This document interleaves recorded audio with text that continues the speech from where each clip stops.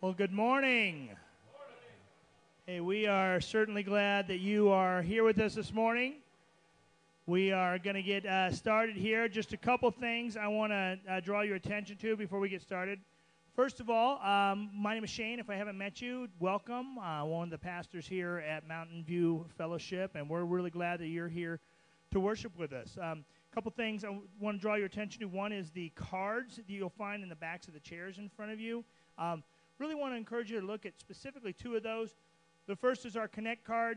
Whether you're here with us just this is your first time with us, or you're here with us every week, if you want to give us any information, this is a great way to do that. So if you want us to be able to connect with you and be able to find out more about what's going on in the church, or you have questions about anything, this is a great way to do that. So fill that out, and you can either drop that in the offering, or you can bring it by the Welcome Center before you leave, and we would appreciate that. And then the other is the prayer card, the blue one. Please, no matter how big or small you have a prayer request here today, we encourage you to fill that out. Share with us your prayer request. We have a group of people that want to pray for you, and they would be happy to do that. If you just really feel like you would like someone to pray with you, we have a team of people that will pray with you as well, and you can find them at the end of the service towards the back. They would be happy to do that with you, and you can even bring the card to them, or you can turn those in as well. So a couple announcements you will find in the bulletin. One is about baptism. So I know some of you are here. You're going to come into the class after church. We're going to have a baptism class at 12:30 right here in the sanctuary. Want to encourage you, if you are getting baptized, or if you have a child that is going to be baptized, please come to the class. We especially, just come to the class. We need you to be at the class. It's about a 30-minute class. Does not take a long time. I really want to encourage you to do that. And if maybe you're thinking of taking that step, you have not signed up, but you're just, I really feel like I want to take that step. Just come to the class. Coming to the class does not make it where you have to be baptized. It's just a great way to find out more. Secondly, about baptisms, we're making a change. We were going to have the baptisms at Jordanelle State Park. We've changed that. Last week when we announced it, had two different people tell us that they've changed their policy, and we didn't realize that we used to be able to get a bunch of cars in with our reservation. Now that is no longer the case. We only get one car in. So it's $15 a car to go up there, and so we just decided, if people wanted to invite their friends, it makes that hard. Oh, come watch me get baptized. Hey, it's $15. And it just might hinder some people from coming. So, and it just doesn't seem like a good use of money for us to spend $800 to $1,000 for us all to get in to go see the baptism. So we're thinking about doing this anyway. So we're just going to pull the trigger this year and move. The baptisms are going to be here on the property. So it'll be 1 o'clock. Yeah, that's exciting. Yeah. So glad some of you are excited about it. Good. So it's going to be here at 1 o'clock. We'll still have the food. We'll still have hangout time and time for to play. And we'll have some little small worship set, some open mic time. So it's going to be a great time. Really encourage you, come next week to the baptisms, stay, hang out, whatever it is, and be a part of that. So having said that, my final announcement is this. Last week we announced we're making a kind of a new policy change. The church has grown to a point where we have a lot of kids now, and so and please, I said this last week too, this is not aimed at anyone specific. Don't take offense to it. Don't feel like we're talking to you, because we're not. But when babies and small children are in the service, it just becomes disruptive. So what we're trying to do, now just so you know, Robbie and Ashley are dedicating Briella today. So they know that. They're not like sitting here going, oh, okay. It can become disruptive. So what we've done is we've designated the last 3 rows, and there's some signs on there. Those are for families with small children. So if you want to bring your children, that's fine.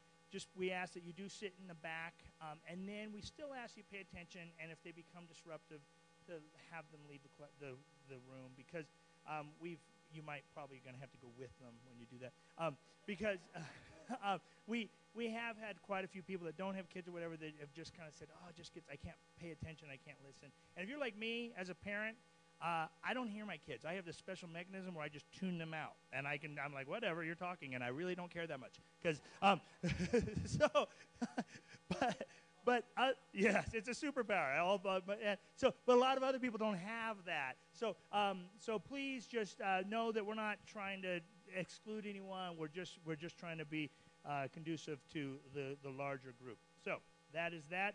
With that, we do have a baby dedication today, which we are excited about. We are dedicating the baby with the prettiest eyes I've ever seen in my life today.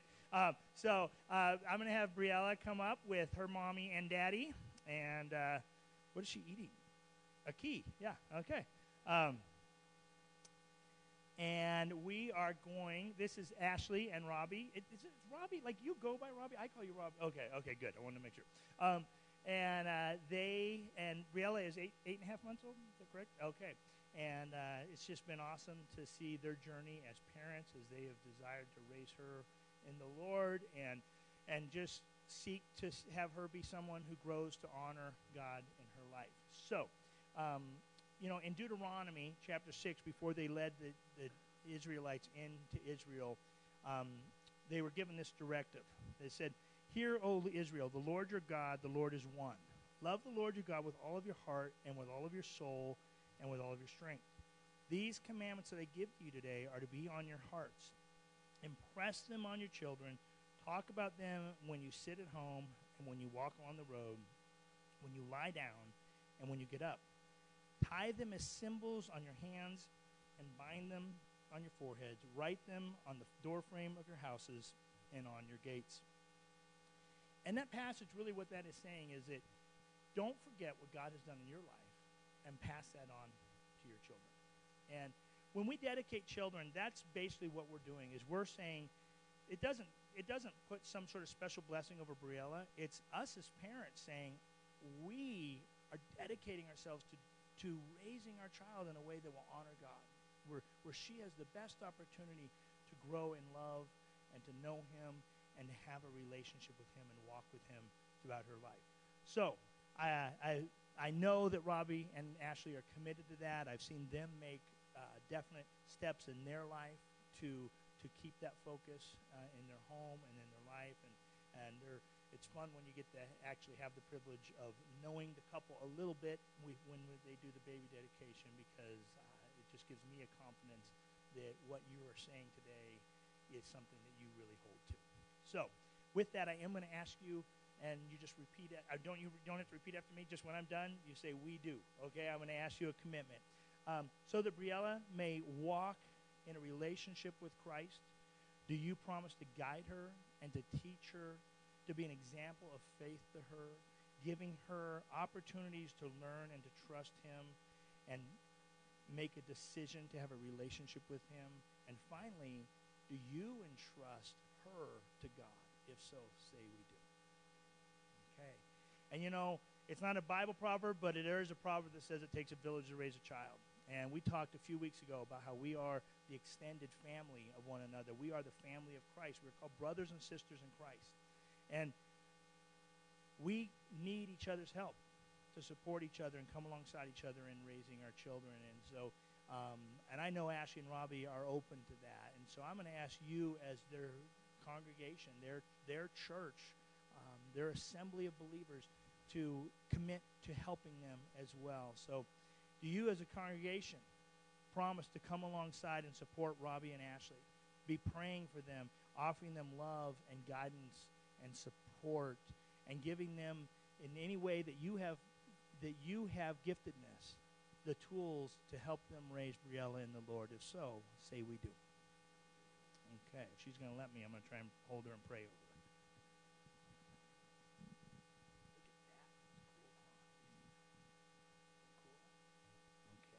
All right, let's pray for Briella. Heavenly Father, I thank you for beautiful little Briella. God, we just lift her up to you. We ask that you just cover her with your Spirit. We thank you for her family. We ask for guidance and covering for them. God, for strength for them as they desire to see her come to to a relationship with you, a personal relationship in her own life where she knows and trusts you. God, we pray for strength for them. We pray for humility. We pray for perseverance through the trials and struggles of raising children. And God, we pray that you have a special plan and purpose for little Briella, that she will grow to know and understand the more she knows and understands you and desires to serve you. And we pray these things in your name. Amen. You did so good. Yes, you did. Yes, you did. Okay, thanks, guys. Give them a hand.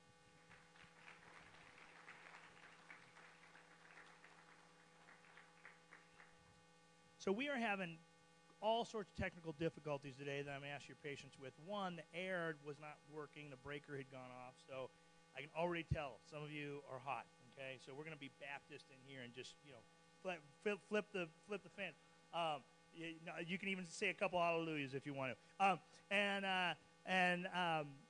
then my microphone wasn't working, so I've got a handheld mic. And then I lost my glasses this week, so you're going to see this a lot.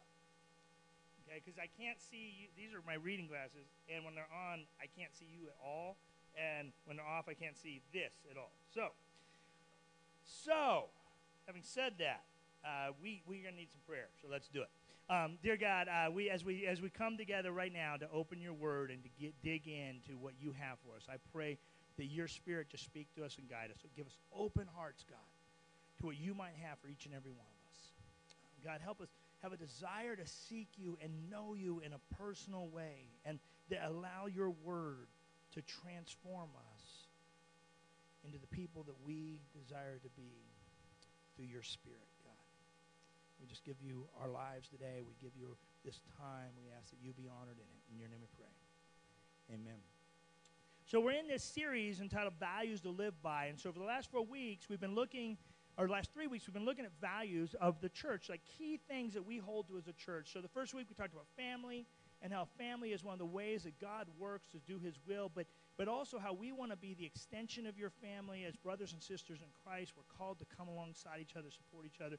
Then we talked about love and how the way we love in a godly way is to understand it's not about me, right? Living that life, our life, understanding life is not about me. It's not about my purposes. It's about his. And then third, we talked about mission last week and how all of us are on a mission.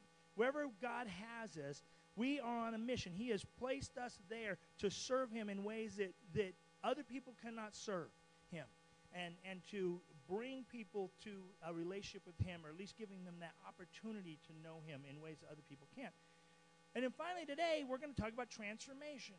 And transformation isn't a word we use a lot in our culture, in our society. So what does transformation mean? Well, if you look at the word transformation in dictionary.com, it says this: it's a marked change in appearance or character, especially one for the better. A marked change in appearance or character, especially one for the better. I would agree with that definition, and I think what God is concerned with is the transformation of the inside, the character, our hearts, who we are. You know, we live in a culture that focuses a lot on the transformation of the outside, right? Where we're constantly concerned with how we transform. I love looking at, I know this is a sick part of me. I love looking at botched celebrity plastic surgery. I'm sorry. I when I see that picture on the internet, I'm like, yeah, I want to see that. That cracks me up. But we have this desire to be so transformed on the outside. There's all these shows that are devoted to changing our outside. You know, making sure we're good on the outside, and not very much focus in our culture if we think about what's really going on the inside, about what's really happening in our hearts and who we are as people. One of my favorite things is those movies, those teenage movies where there's always that girl who is supposed to be the ugly girl that's going to be the hot one at the end of the movie. You all know that one, right? And we're all watching the movie going, yeah, no, she's actually hot. I can tell she's hot. Yeah, she has glasses on and her hair isn't done right and she wears a frumpy sweater and forgets to wear makeup. But as soon as you change that, she's going to be hot. And they make it like it's this big thing, and then all of a sudden she comes down, and the guys are all like this, and we're all like, yeah, no, I saw that. We could tell that she wasn't ugly. I don't know how you thought we were hiding that, but it wasn't that. So we, it's like this big theme, right? And it's all this focus on what's going on the outside. Very rarely do they have the teenage movie about the girl that was just a total brat becoming a real sweet girl. Why? Because that's hard. That doesn't happen in an hour and a half.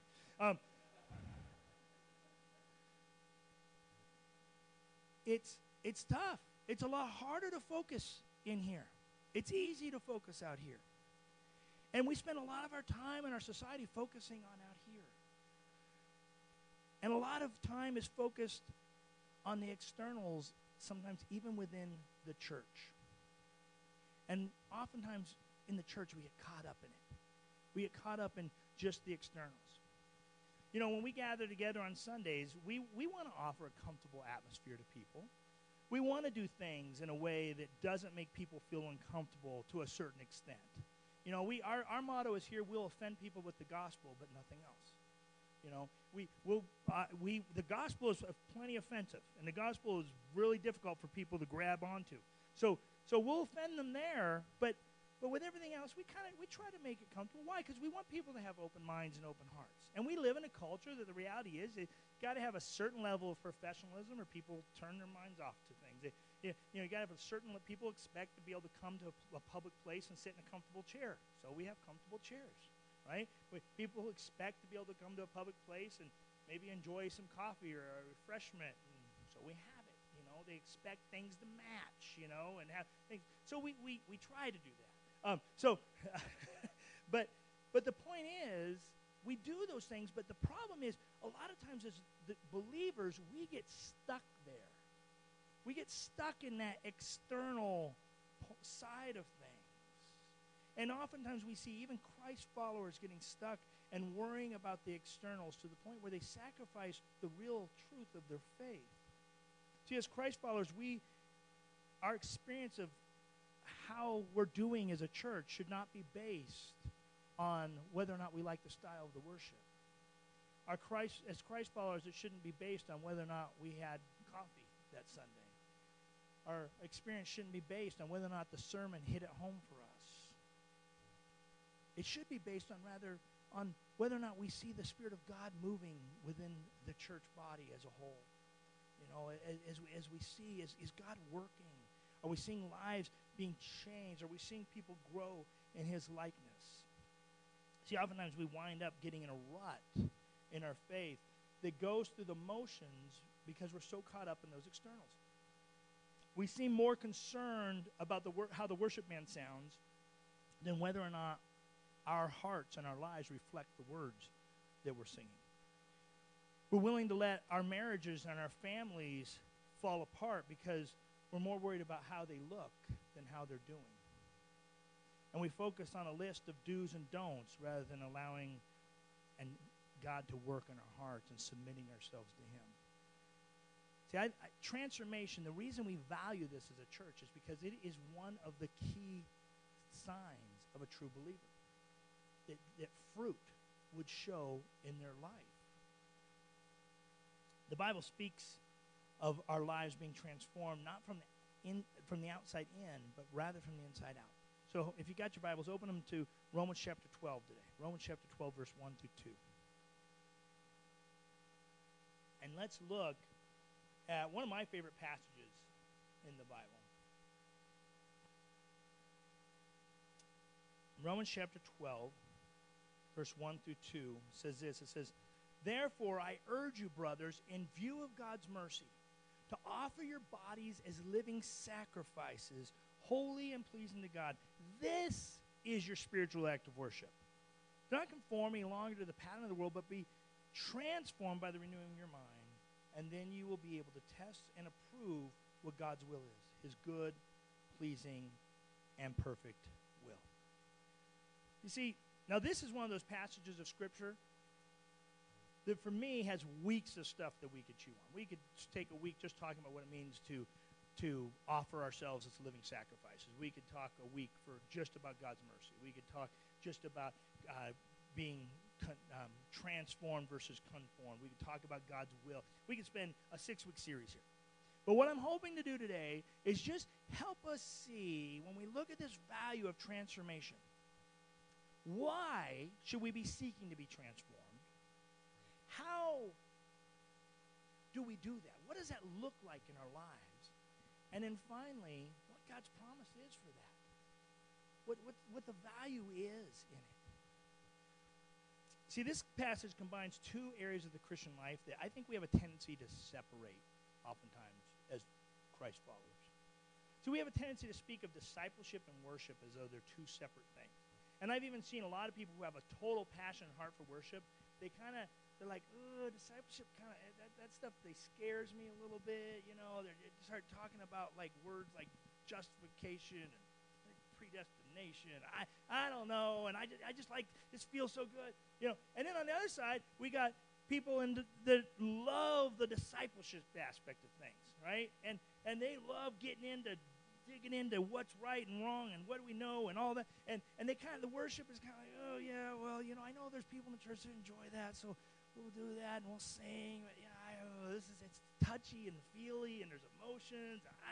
So we we have like two extremes. But the reality is what we see from this passage is that they are in no way separate. They're completely intertwined. And the problem, I think, is because we focus on the externals. We're focusing on the externals versus what's really happening on the inside. See, this morning, what I would like to propose is that discipleship and worship are two very intermixed qualities of our faith. And that the true disciple is someone who is passionate about worship. They don't have to be an expressive person, but they're passionate about worshiping God. And a true worshiper, a passionate worshiper, is someone who seeks to be a godly disciple. So, let's break that down. How does that work? What does that look like? And transformation is the key to all of it. So let's look at why. Why should we seek to be transformed? We should do it in response to God's mercy. We seek to be transformed in response to God's mercy because God is so gracious and so merciful to us. See, as we look at this passage, what's the first word of this passage? Someone say it. Why? Does it say why? Doesn't say therefore? Okay, therefore. Okay, therefore. The first word of this passage is therefore. Now, if you've ever studied the Bible at all, you've probably heard this statement. Anytime you see the word therefore, you have to ask what it's there for. Okay? So anytime you see the word therefore in any kind of document, you should ask that. You know, if you read a legal document, it says therefore and it has stuff on it, know that you missed something above that you better read because it probably has they coincide. So when you see the word therefore, what he's doing is he's connecting this thought to the prior thought. And so what Paul is saying is, therefore, in view of God's mercy. Well, where did we read about God's mercy? In chapters 1 through 11. If you read Romans, which if you're looking for something to read, by the way, in the Bible, and you're kind of spot, read Romans. Read Romans like 10 times. Romans is a great book of the Bible to really dig in and understand how God works and his heart and his mind and how he desires to be in relationship with his people. But in Romans 1 through 11, Paul is explaining God's great mercy and love for his people. And so he's saying, look, in view of that, this should be your response. Let's just look at a few things that Paul says in Romans. Romans chapter 5, verse 6 and 8 through 8. He says, you see at just the right time, while we were still powerless, Christ died for the ungodly. Very rarely will anyone die for a righteous man, though for a good man someone might possibly dare to die. But God demonstrates his own love for us in this. While we were still sinners, Christ died for us. He points out that even though we are all sinners and have nothing to offer God, he chose to show us mercy and grace. Look at chapter 3, 10 through 12. He says, there is no one righteous, not even one. There was no one who understands, no one who seeks God. All have turned away. They have together become worthless. There is no one who does good, not even one. What Paul is saying is, look, no matter how good you think you are, you've never been good enough. No one is truly good. Everyone falls. And yet, God still loves us. He goes on in verse 21, and he says this. He says, but now a righteousness from God apart from law has been made known, to which the law and the prophets testify. This righteousness, where's our righteousness come? It comes from God through faith in Jesus Christ to all who believe. There is no difference, for all have sinned and fall short of the glory of God and are justified freely by his grace through the redemption that came by Christ Jesus. See, he's constantly explaining God loves us so much that he gave everything for us. And even when we had nothing to offer him, we had nothing of value for him, and yet he loves us. I love the definition he gives of God's love in Romans chapter 8, verse 38 and 39. He says, for I'm convinced that neither death nor life nor angels nor demons, neither the present nor the future nor any powers, neither height nor depth nor anything else in all of creation can separate us from the love of God which is in Christ Jesus our Lord. See, he goes into detail regarding the work of Christ and the cross, explaining to us how all of humanity can now walk with God and be in relationship with God through the cross and the resurrection. He says in chapter 8, verse 1 through 4, he says, therefore there is no condemnation for those who are in Christ, because through Christ Jesus the law of the Spirit of life set me free from the law of sin and death. See, he's over and over and over repeating God's great mercy, God's great grace, his great love for us. And so now he gets to chapter 12, and he says, in view of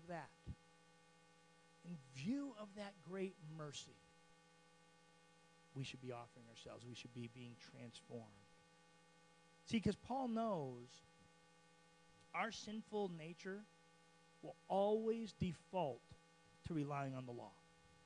He knows that's the way we go. That's the way we always turn. See, and so if you read chapters 12 through 15, what he's going to start doing now is giving us what it looks like to be a living sacrifice for God. He's giving us some guidelines for that. And so he's saying, before I get into these rules, why should we be doing this? In view of God's mercy. Because he knows what we would normally do is say, oh, Paul's giving us some rules. But he said the law is gone. Okay, what he must mean is this. The old laws are done, and now here's these new laws. And we're going to sit there, and we're going to make checklists, and we're going to see if we're following all his laws and all the rules, because that's our default. We love to go back to the rules and the laws. That's how we work. Why? Because in our pride, we love to measure ourselves against other people. That's how capitalism is born. That's how it all works together. And I'm not saying that there's an evil or whatever to that. I'm just saying that it works because we love to see how good we can get at things. I'm a competitive person. The reason I'm competitive is because I like to say I beat you. That's why I do that. That's why I work hard. It's my nature. It's my nature to, be able to tell my son, I still beat you at wrestling, even though you're almost like a Navy SEAL guy. I don't know. So, that's who I am. And that's how we are in life. We love to compare. We do that all throughout things. Our kids do that. I love it. It's surprising to me how surprised parents are by how kids work. My kids want all sorts of stuff only because other people have it. And most kids do. All kids do. All kids have stuff, want stuff, because they see a friend with it. Now, that's a stupid thing, and they don't need it. They're not going to use it. And we as parents say, oh, well, you shouldn't want that just because. Yet sometimes you hear parents talk, and it's like this big surprise that their kids want stuff because other people have it. You know what? You do too. We're just much better at making it sound like it's not that way. You know how many things I have bought because someone else had that later on I went, why do I even have that? And I get rid of it because I didn't need it. They might have needed it. I didn't need it. It's not bad they have it, but I didn't need it. But I went out and bought it anyway because it looked cool. Right? We do that. We're constantly comparing. Is my house as big as someone's? Is my car as nice as someone's? Do I get to go on as good a vacations as someone? It's called Facebook. We constantly did I do this? And they're doing that. And look at, and that's how we live. And we bring that right into our faith. And we constantly want to check off, am I doing okay? How am I doing? Am I doing as good as everyone else? Am I more righteous than anyone else?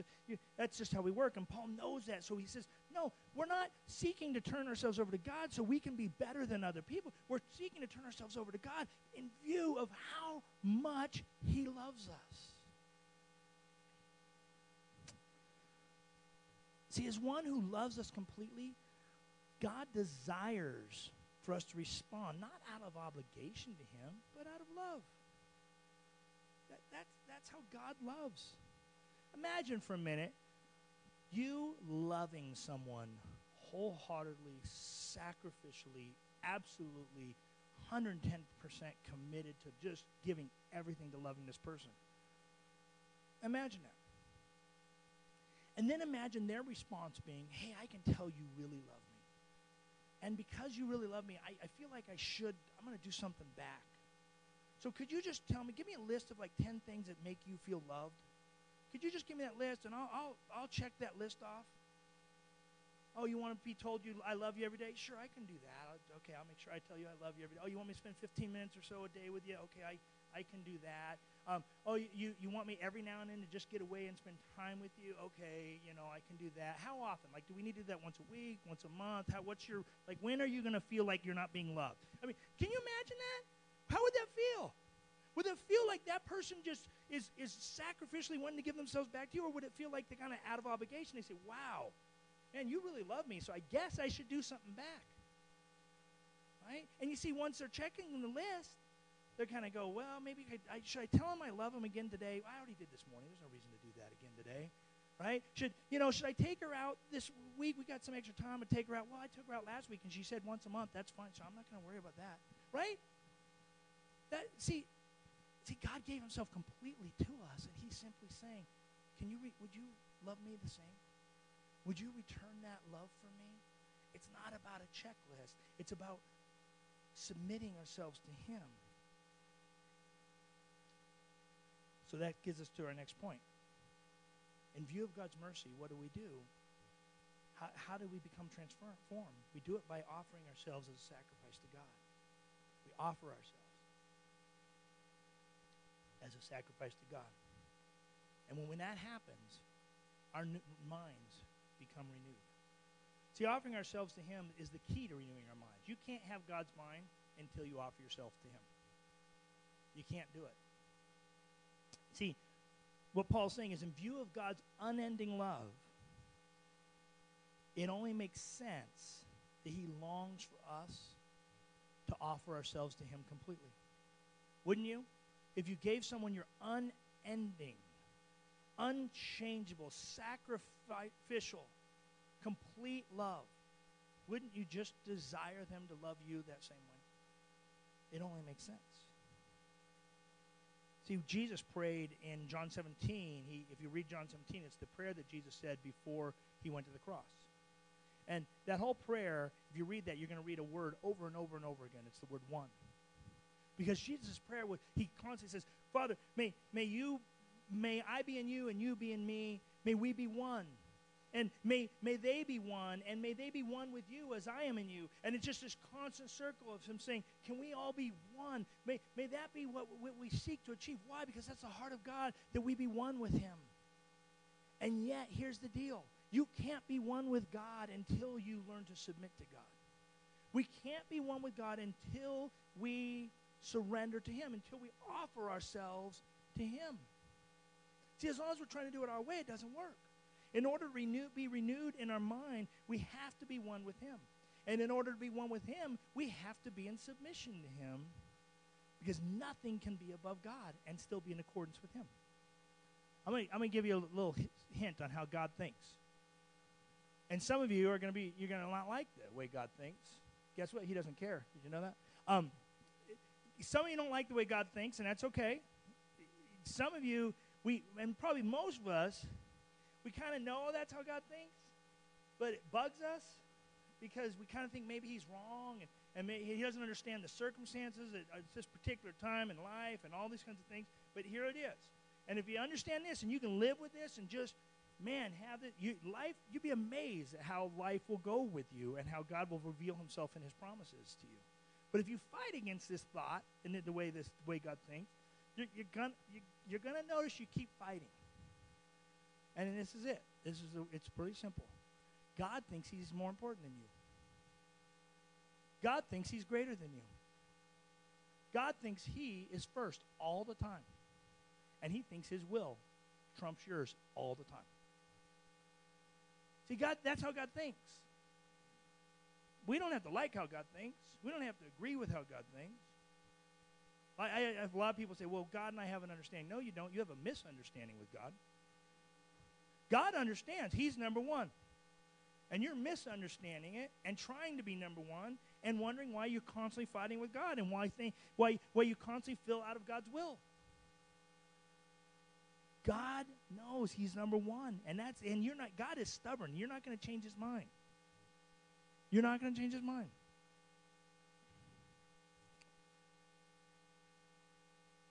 So see, until we learn to understand that, we misunderstand what worship is. But when we understand that, when we understand that God is number one, then that creates a worship heart in us. It creates a desire to worship him. Because we see that my normal response should be to surrender to him. And that's worship. See, once again, when we focus on the outside, we forget what worship is. We're praise and singing and playing instruments and shouting and all those things, those are not necessarily worship. They are mentioned as acts of worship. They're mentioned as they're ways that we express our worship to him. But worship is the condition of our heart. Worship is what's happening here. See, if we're Christ followers, we need to be less concerned with the style of a song and more concerned about the condition of our hearts. Are our hearts reflecting the words that we're singing? Worship is when we honor God, and God is honored when our lives reflect him. That's how God is honored. I've got great honor as a dad, now that my kids are getting older. And some of the things that happen, things that I see, when I see my kids reflecting the good things about me, there's lots of things about me I do not want my kids doing, and they still reflect those, unfortunately, as well. But I'm not all good like God is all good. But when on the things I have worked hard to be and seek to do, when I see my kids reflecting that, that's honoring to me. And sometimes when I've even complimented them on things and they say, well, Dad, we learned that from you guys, I'll tell you, man, that they could get me gifts all day long.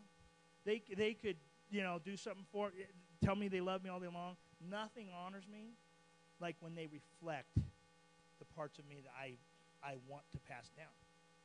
That's what honors me. And it's neat when your kids get to that age where they start to do that. We need to honor God. That's how we worship him. And you see how that just goes right in line with being a disciple?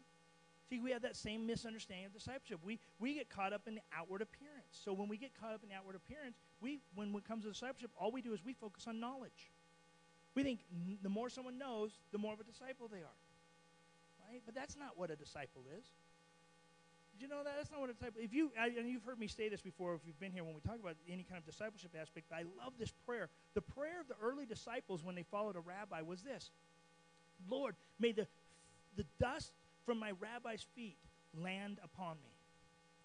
What they're saying is, may I walk so closely with them that their dust that they stir up lands on my feet. And that wasn't a prayer of proximity. It was a prayer of, may I be as much like them as I can be. May I follow in their ways as I can follow. It has nothing to do with how much they know. Now, obviously, you have to know the mind of God to be able to follow God. But I think we get too caught up. We get too caught up in all these different things. I don't think God's going to care whether or not we're predestinationalists or Arminian or Calvinist. I don't think he's going to care. I think he's going to say, yes, what? You are all wrong in some way or another. I think he's going to say, did you know me? Sure, you might have known a lot of stuff about how you think I thought because you read the way this person wrote that, blah, blah, blah.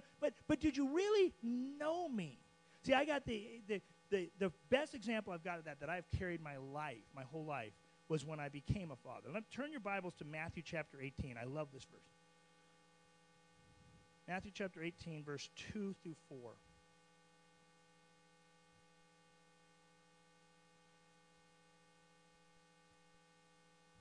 He says this. This is Jesus talking, and he's talking to his disciples. He's trying to get it through their heads, what it is he's looking for. And he says this. He called a little child, and he had him stand among them. And he said, I tell you the truth, unless you change and become like little children, you will never enter the kingdom of heaven. Therefore, whoever humbles himself like this child is the greatest in the kingdom of heaven. And I don't think I understood that verse until I had my son, David. Now, my girls, I've got a great relationship with all my girls, and they want to be in some ways like their dad. But David, when he was 3 years old, man, I was his world. He's 21 years old now, so a lot has changed. But when he was 3 or 4 years old, I was his world. When I walked through the door, David's day got better, right? And if I liked it, David liked it. He would come in and look to see how I was dressing that day, to see if he can dress somewhat like I was dressing. When I mowed the lawn, David had a little lawnmower, a little plastic lawnmower, and he would push that lawnmower around the whole time. He would work out in the yard the whole time with me. He would, when I go to Home Depot, he would go to Home Depot, and he would try to act like he knew what he was looking, kind of like I do, kind of act like he knew what he was looking at. And so he would try to be like me in every way. And he adored being around me. It made his day. I thought, that's what God is looking for. See, the problem is, someone could have interviewed me. Say for some weird reason, someone wanted to write a book about me. They could interview me, and they could ask all the things I think and what made me think that, learn my history, all that stuff. And then someone could read that book, and they could read that book 10 times. And they could try to memorize how I think and what, my philosophies on things and make up big, long words for how I think and all that kind of stuff. And you could talk to that person, and you could think, wow, that person really knows Shane. No, they don't. They know about me. David knew me. See, that's what God wants. David wouldn't have, at 4 years old, he couldn't have told you why I think certain things. He couldn't have told you what made me do certain things, about my history, any of that. Well, he could tell you he loved being with Dad. And he could tell you he wanted to be just like Dad. And I think when I read that verse, that's what Jesus is saying. He's saying, if you want to be my disciple, you got to put yourself aside and want to be like me. You got to want to be with me. You got to want to really know me. You see the difference in memorizing a bunch of things and really what it means to know him?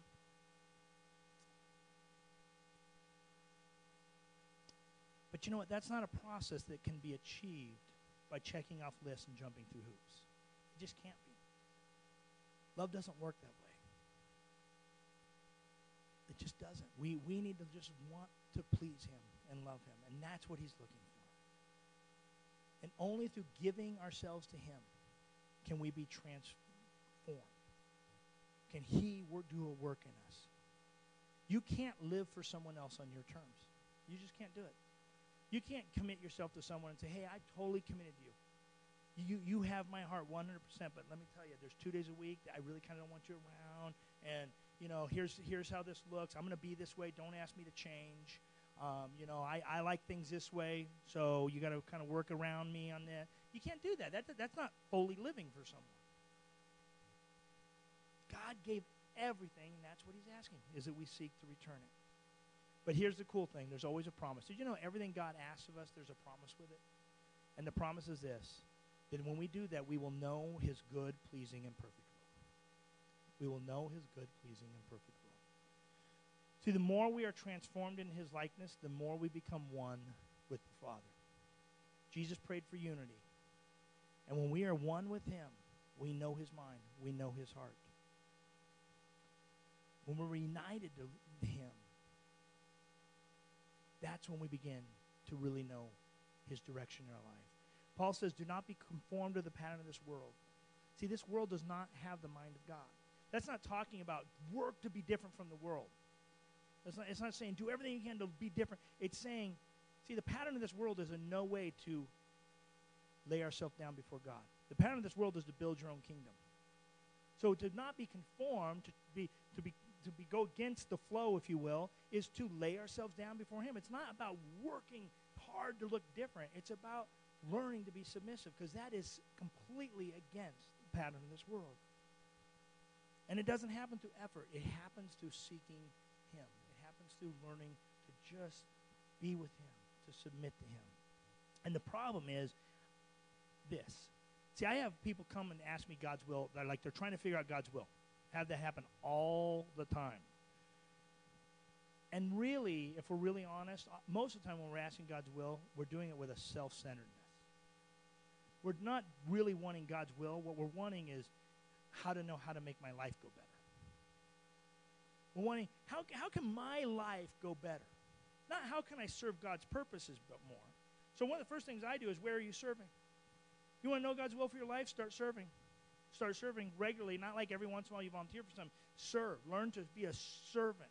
You can serve at work. I'm not saying you have to do it, but really, do you go to work with that mindset of, I'm going to serve wholeheartedly as if serving the Lord? Wherever you go, do you serve? Because until you learn to lay yourself down and not do what you want to do with your life all the time, you will never learn to know God's will. You can't. See, we want God's will to just make our life better. His will is not about our life being happy. It's about his will being accomplished. And not just in our life, but rather through all of creation under heaven. See, when we take ourselves off of the throne and we place God there, that's when we begin to see his will. Because we're serving his good and pleasing and perfect will. See, as long as you're on the throne, his will does not always look that great. His will does not always look that pleasing. Why? Because it's not serving my will. If God would just learn to start serving my will, I would be in his will. But that's not the way it works. So we have to take ourselves off the throne so that his will begins to become good and pleasing and perfect in our life. When he's on the throne, his will begin to look good in our life. Let's pray. Heavenly Father, we thank you for your good, pleasing, and perfect will. And God, I know in my life, the more I learn to quit beating my head against you, the more I learn to stop trying to be number one, the more you reveal yourself to me. And the more my life just seems to fall into your hands, and I'm able to trust that those hands care for me more than I can care for myself. It doesn't always go my way. It doesn't always look good, especially from the short term. You continue to reveal yourself. God, that's a tough battle for most of us. As easy as it is, it's just one thing to do. It's tough because it goes against who we are in our sin. It goes against everything the world constantly is telling us. So God, I just pray right now for anyone in here that's struggling with this, that just knows that's what I need to do, but I don't know how, and I'm struggling through it. God, help them not to do it alone. Help them to use the body to seek you, to help seek you, and to surrender to you. In your name we pray.